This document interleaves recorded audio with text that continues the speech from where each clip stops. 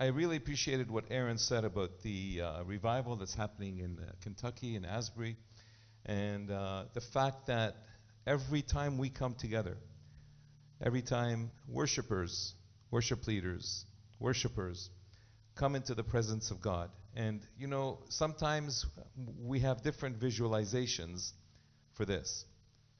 Sometimes it's about the worship leaders and the worship team ushering us into the presence of God. That's one way of seeing it. Another way of seeing it is that they usher the presence of God into our midst. The reality is, all of that is true, and part of it is that we are on earth, but we are seated in heavenly places, and worship actually lifts us up, causes us to realize that we are in the throne room with God.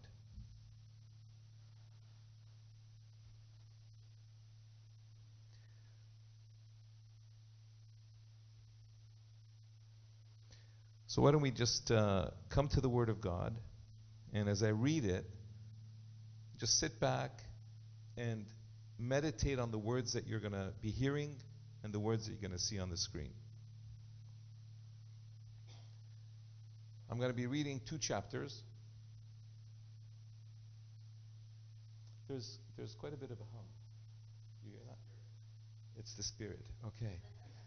The vibrations in the Spirit are causing a hum. Can you hear it?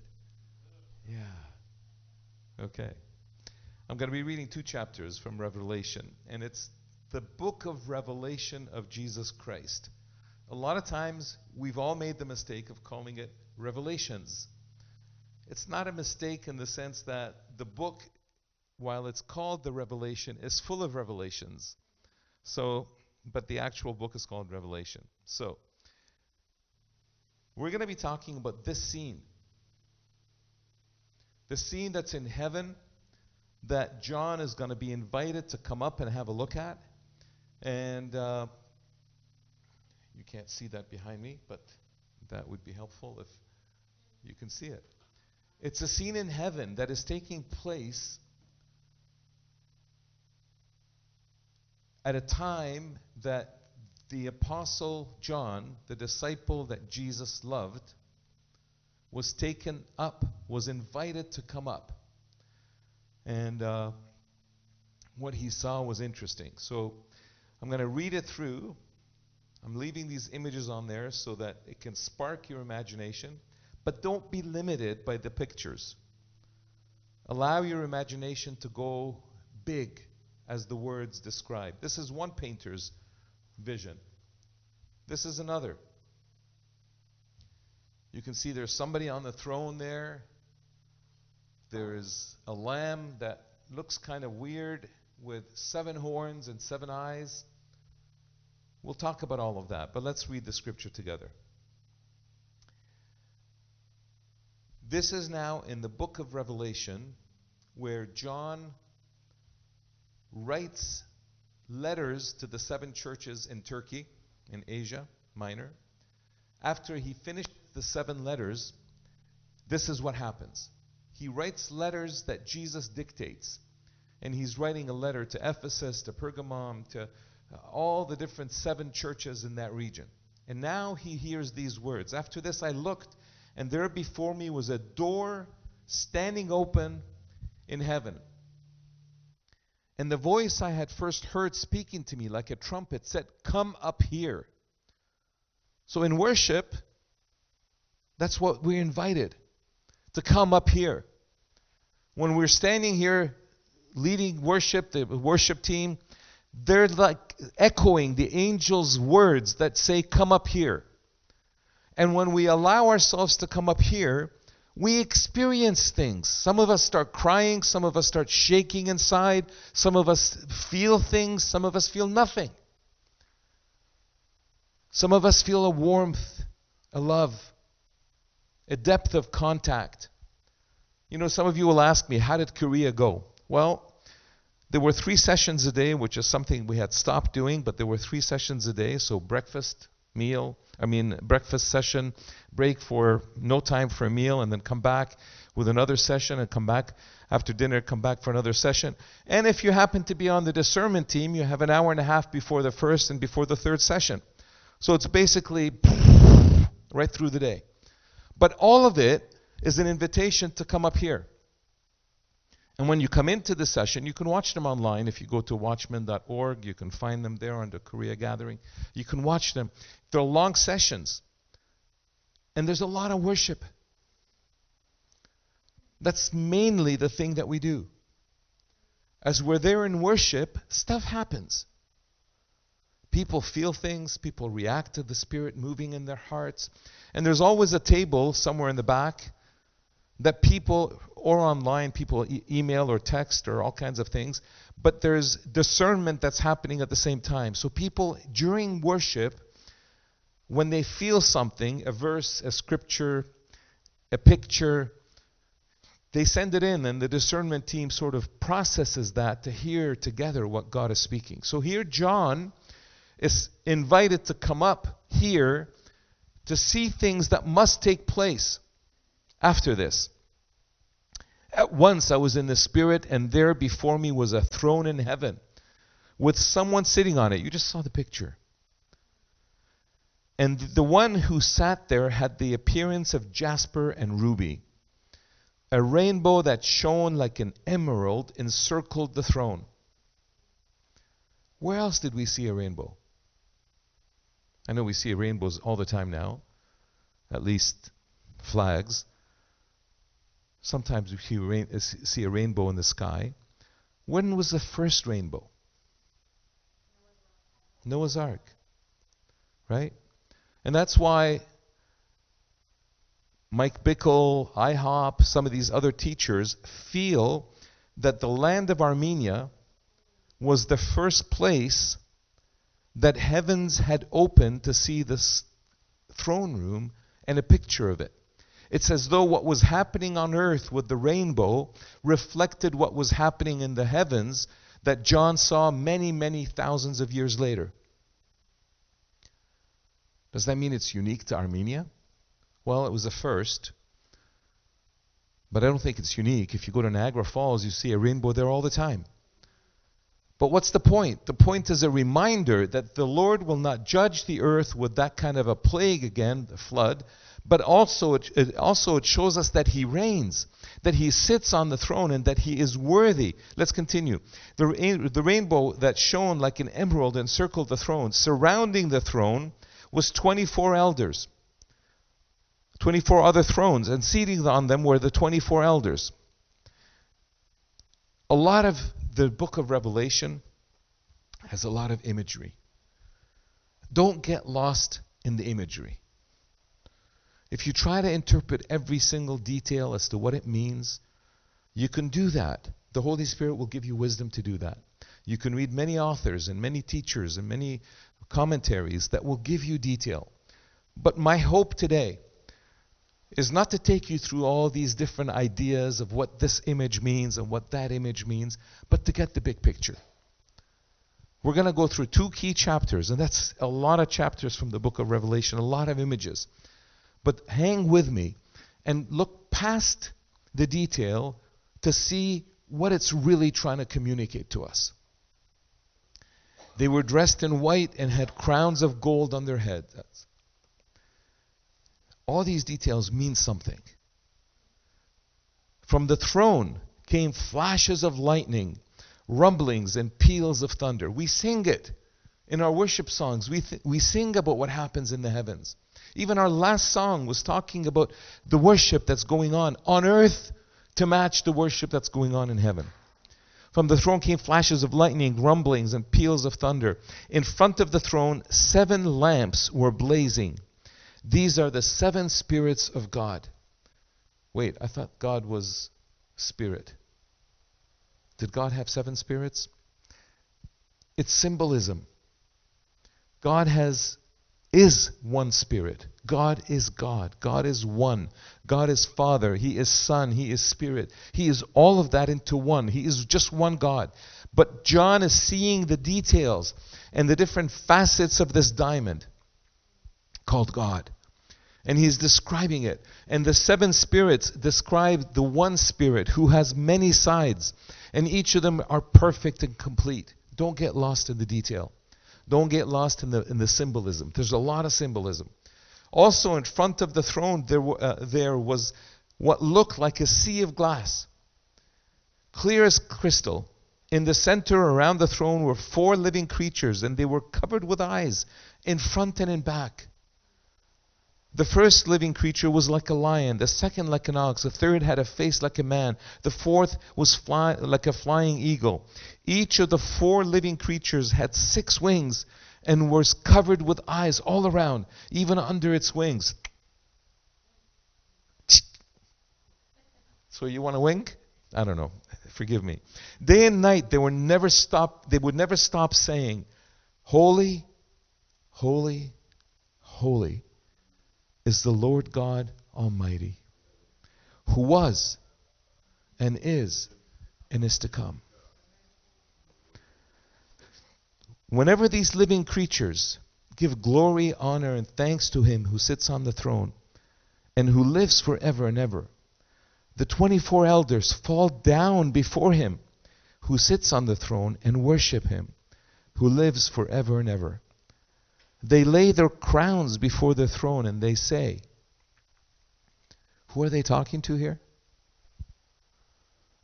They are talking to God on the throne, in the throne room, in heaven. All these creatures, all these elders are worshiping him who has been told that he is holy, holy, holy, is the Lord God Almighty. So they're telling us his identity here. They're telling us who they are saying he is holy to. They're not mincing words. They're very clear. They're talking to the Lord God Almighty, who is forever, who was, is, and is to come. And the elders now are bowing and they're worshiping and they're flat on their face. And they're saying, you are worthy, our Lord and our God, to receive glory and honor and power. For you created all things, and by your will they were created and have their being. Everything in the throne room, everything that's happening here in this picture, all of it, the 4 creatures, you can see them there, the 24 elders, they're all worshiping the God who is on the throne. All of them. You see the 4 creatures here. These are just pictures that people drew based on what they have read from John's description. We have no idea what it really looks like. But you can use your imagination. You are worthy, our Lord and our God, to receive glory and honor and power. How does he receive power? That's a weird one. To receive glory, I understand. We magnify him. To receive honor, we honor him. But how do you give someone power? Can I suggest that giving power is making ourselves weak in his presence? In our relationship, if I want to give Silva power, I weaken myself. I don't keep my power and expect her to have power. If I keep my power in a dynamic in the relationship, somebody has to get weak for the power to increase in the other. Think about that. You are worthy to receive glory, honor, and power. Then I saw in the right hand of him who sat on the throne, in other words, in the right hand of the Father, God, the Creator, a scroll with writing on both sides and sealed with 7 seals. A lot of detail, a lot of symbolism. But there's some things that we don't understand because things have changed since that time that this was seen by John. You know, if John was to see, in his hand was a screen, and that screen showed him everything, he would flip. But he saw something that caused him to flip. He saw a scroll that had writing on both sides. It was so important to him that he actually wrote it that way in the vision that he had seen. Why? Because all scrolls were only written on one side. But this was a scroll that was so full that it needed to have writing on both sides. You know how they do the scroll, because you're turning it. Right? It's on two spindles, and you're turning the scroll from one side to the other, and you can go back and forth. So it doesn't make sense that you would write on the second side. But this one has writing on both sides. And it's in the hand of God the Creator. Wonder what's inside. And wonder why it's so important to have it sealed. And not only sealed once, not twice, 7 times. And I saw a mighty angel proclaiming in a loud voice, "Who is worthy to break the seals and open the scroll?" What do you think is inside that scroll? What's written? Many have commented about this. Many have thought about this. Many have revelation about this. I think the safest to understand is that it has the details of the plan of God for all creation. It's the blueprint. It's that which God's mind and heart has for all of creation. Why? Well, let's see what he says. Obviously, whoever opens it has to be worthy. Worthy of what? But no one in heaven or on earth or under the earth could open the scroll or even look inside. I wept and wept because no one was found who was worthy to open a scroll or look inside.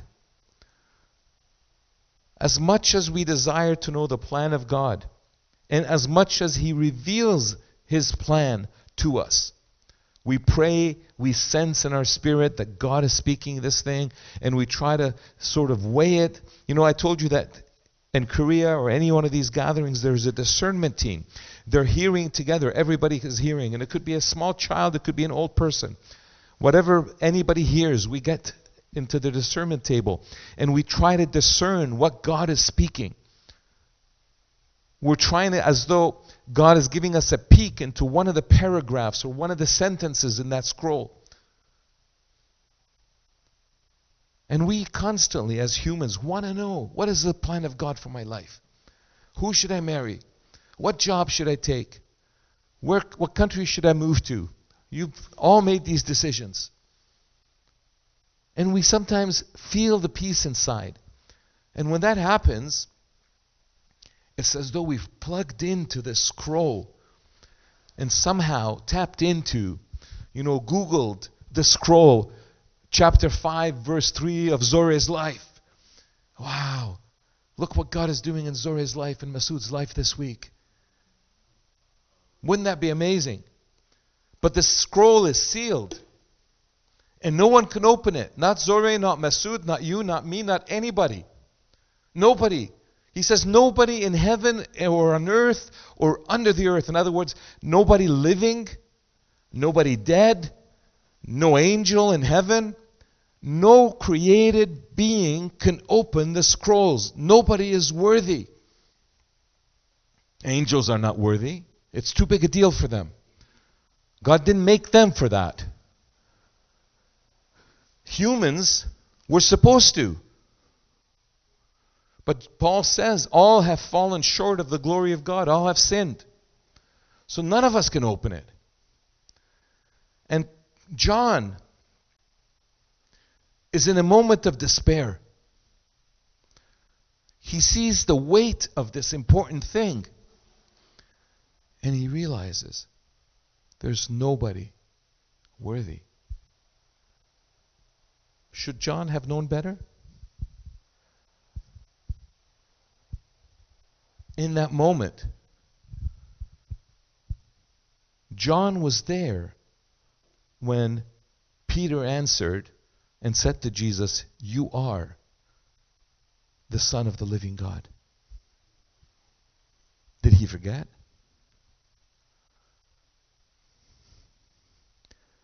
I wept and wept. This weeping here that's written about is like he bawled. He was like, wow, wailing. Because he was realizing that this is hopeless. The plan of God, the purpose of God's creation has been sealed. No one can open it. It's never going to get fulfilled. There's no hope. Have you ever felt that in your life? Where you keep on knocking on the door and nothing happens? Where you keep on praying for a change and nothing happens? You don't know what's going to happen in the future because it's not happening now. It hasn't happened yesterday. Is it ever going to change? And you start weeping. Maybe you're praying for a loved one. Maybe you're praying for healing. Maybe you're praying for a shift in your finances or in a relationship. And nothing is changing. So you can identify with John's despair. But one of the elders said to him, "Do not weep. See, the Lion of the tribe of Judah, the Root of David, has triumphed. He is able to open the scroll and its 7 seals." There is someone worthy. There is someone who is standing before God, who is capable. He is a lion. He is a lion.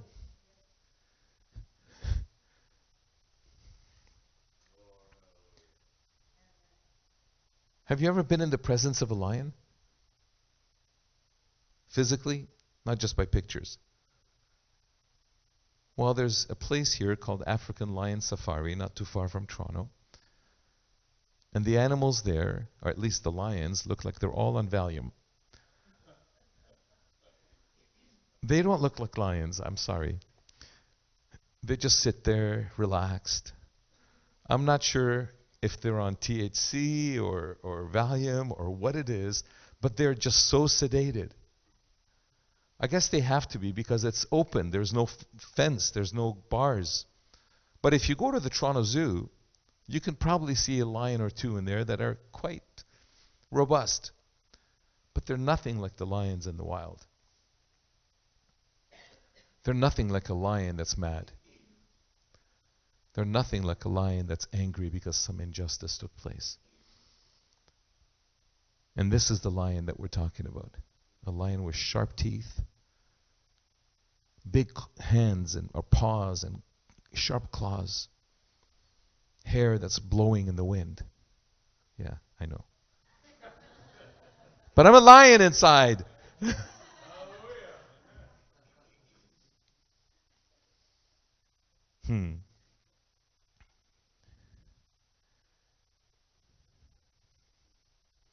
Who's worthy to break the seals?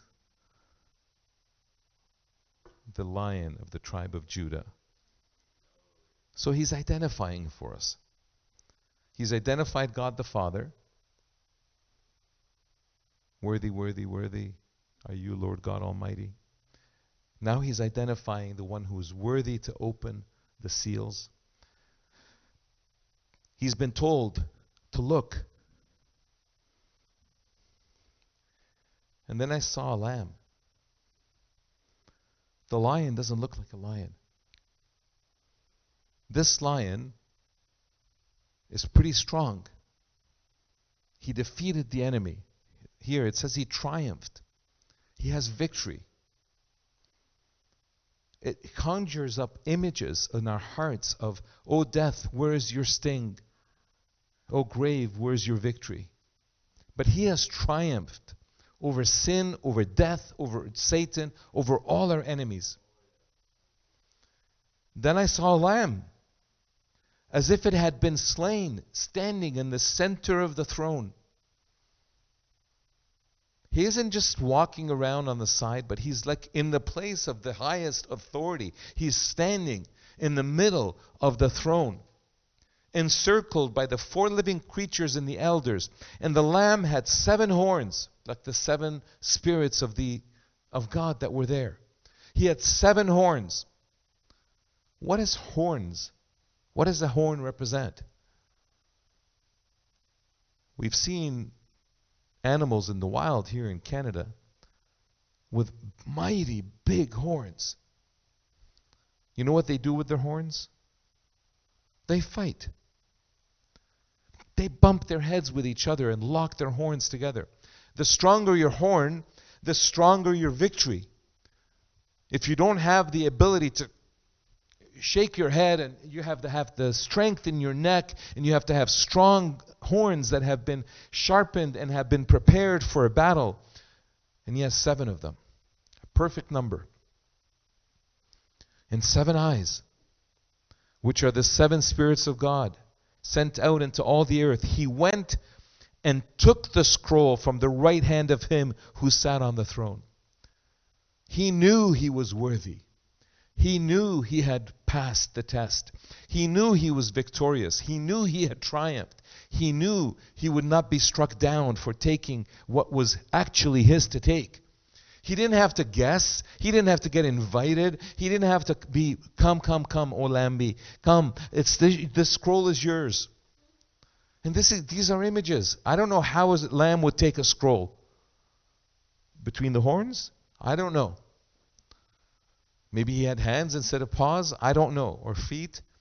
But whatever the case, he took, don't miss the forest for the trees. He took the scroll from the right hand of him who was sitting on the throne. And when he had taken it, the 4 living creatures and the 24 elders fell down before the Lamb.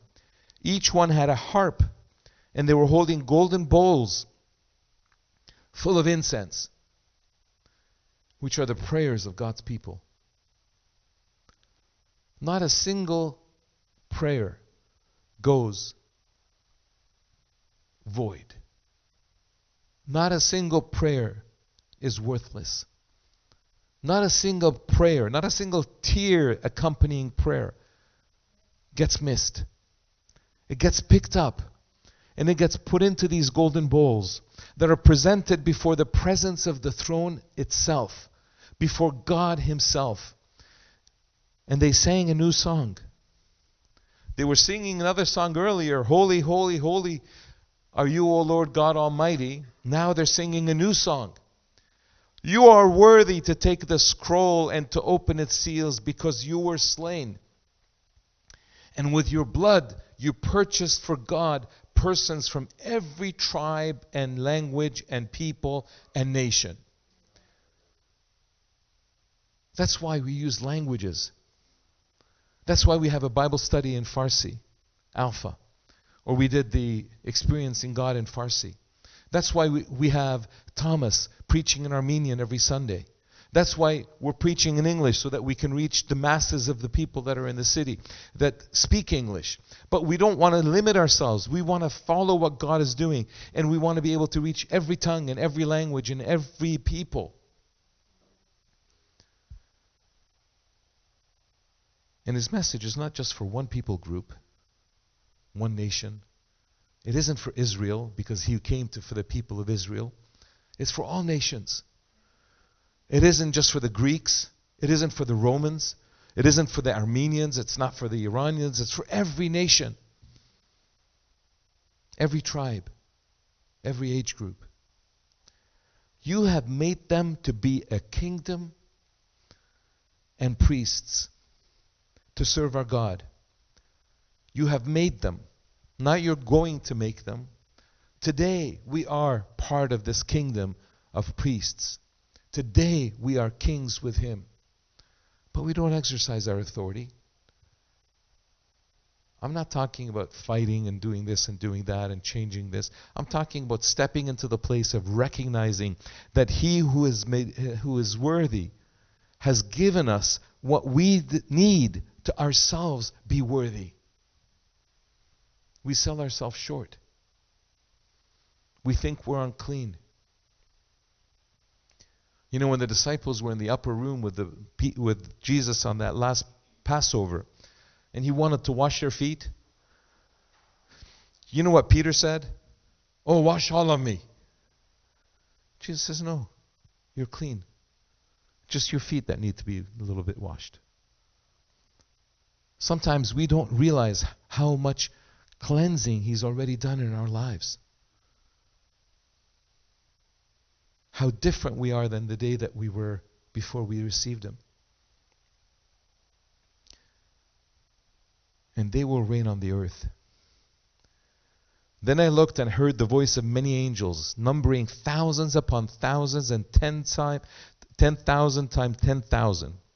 That's the phenomenal number. They encircled the throne and the living creatures and the elders. In a loud voice they were singing or saying, "Worthy is the Lamb that was slain to receive," and here is now 7 of them, to receive power, in other words, for people to be humbled before him, wealth, in other words, to always have increase, wisdom, in other words, to be able to discern and to understand, strength, in other words, to have victory, honor, in other words, to be elevated in our view, glory, to be magnified, and praise, to be worshipped.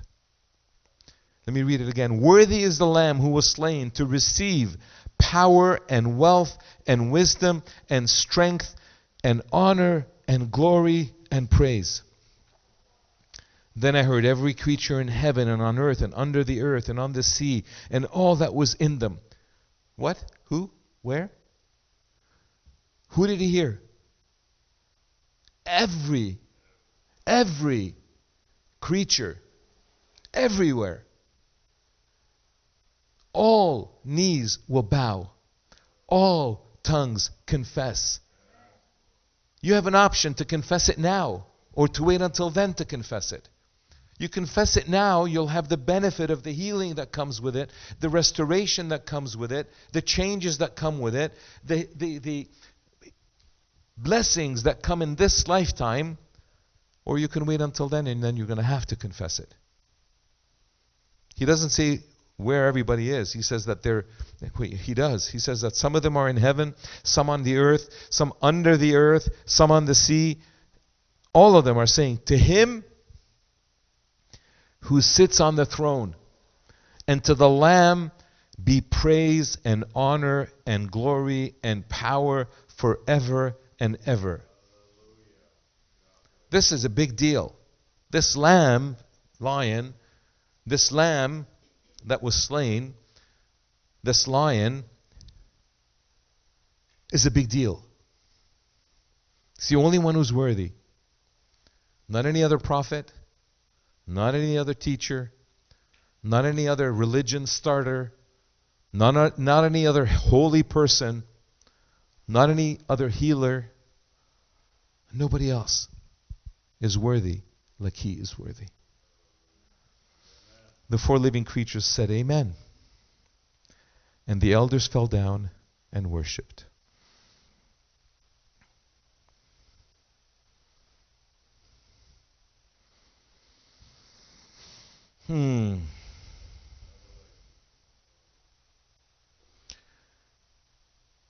This imagery of the lion comes from Genesis 49, where when he was blessing his children, Jacob blessed his 12 sons, and to Judah he says, your brothers will praise you, your hand will be on the neck of your enemies, your father's sons will bow down to you. You are a lion's cub, Judah. You returned from the prey, my son. Like a lion, he couches and lies down. Like a lioness, who dares to rouse him? The imagery of Judah being a lion. You know what Judah means in Hebrew? It means praise, worship. So the lion of the tribe of Judah has already been from the very beginning, when Jacob named his son Judah, he already was in his mind and in his spirit. There was this thing that said that this lion is going to be worshipped. But it's not him, but it's the seed of David. The root of David. He tells us who he is. There's nothing in here that tells us who exactly he is. But when we begin to put the picture together and the puzzle comes together, here he's telling us that he's from Judah. He's the Lion of the tribe of Judah. He's telling us he's from the family of David. But he's also telling us a few other things. He's telling us that he is a lamb. And the person that said that to us first was John the Baptist. When he saw Jesus, his cousin, coming, he said, "Look, behold, the Lamb of God who takes away the sin of the world." So over and over again, we hear about this Lamb.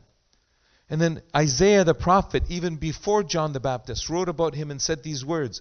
He said, "But he was pierced for our transgression. He was crushed for our iniquities. The punishment that brought us peace was on him, and by his wounds we are healed."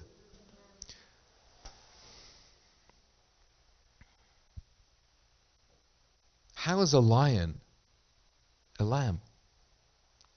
The lion is the king of the jungle.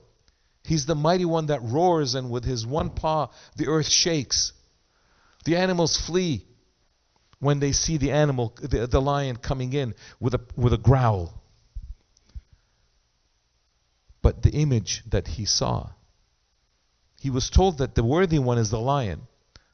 But when he looked on him, what he saw was a lamb.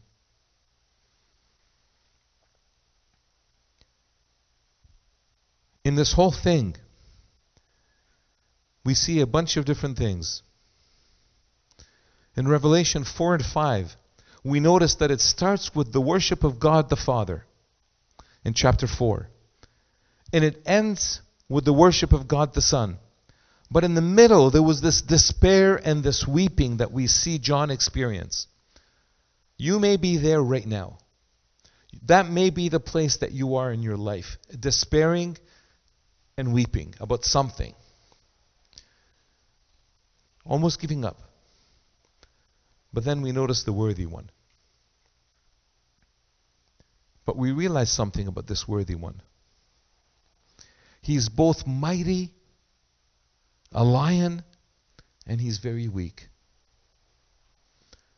When we were talking about the keys or the key characteristics of the kingdom, one of them, if you remember, was weakness. This weakness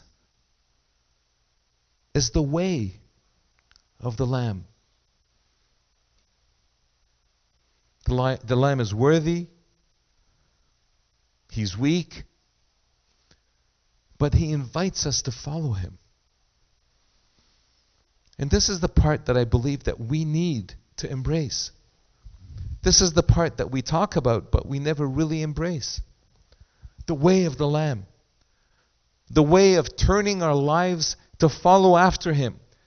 Where our choices, remember what I said, what makes Silva strong is me being weak?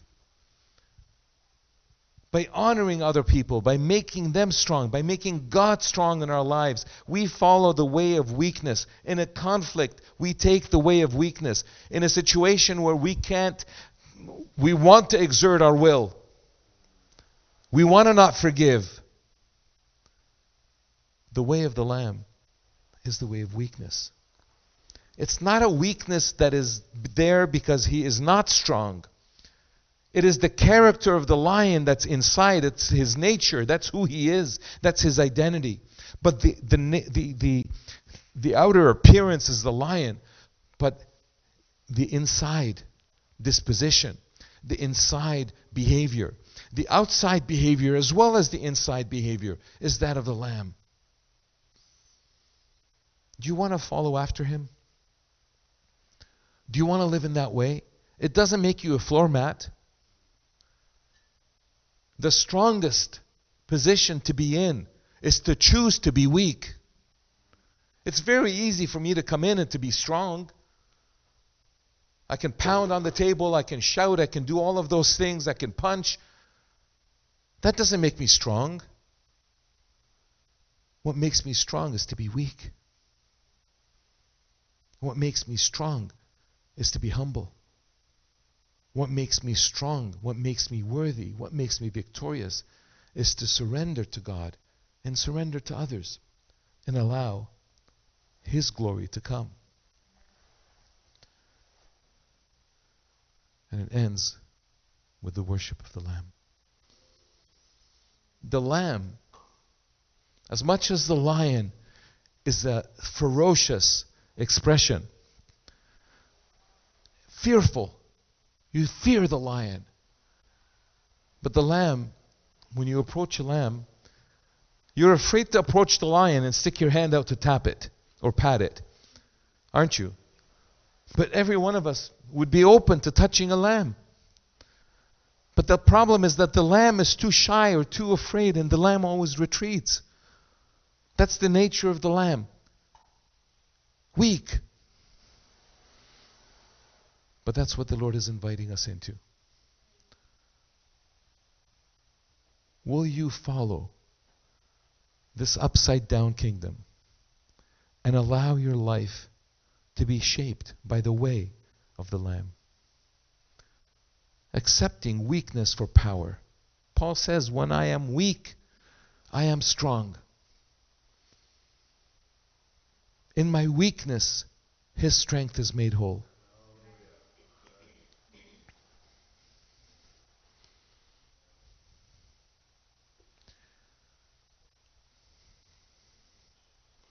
Let's bow our heads and pray.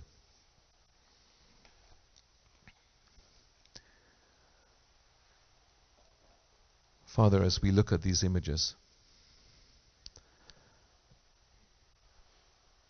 as we contemplate the lion who is the lamb, as we see strength and weakness all in one person, sometimes we get confused. Sometimes we get ourselves in trouble in relationships when we want to be strong. If we're not strong, they'll take advantage of us. If we're not strong, they'll abuse us. If we're not strong, we will be crushed. We will lose. But Lord, you've demonstrated something different. In your fullness of strength, the lion, the king of the jungle, the lion, you showed us the face of the Lamb. Work your way in us now.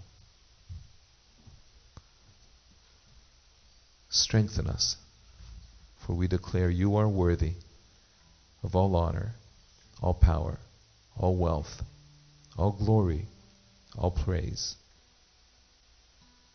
Jesus, be glorified in our midst.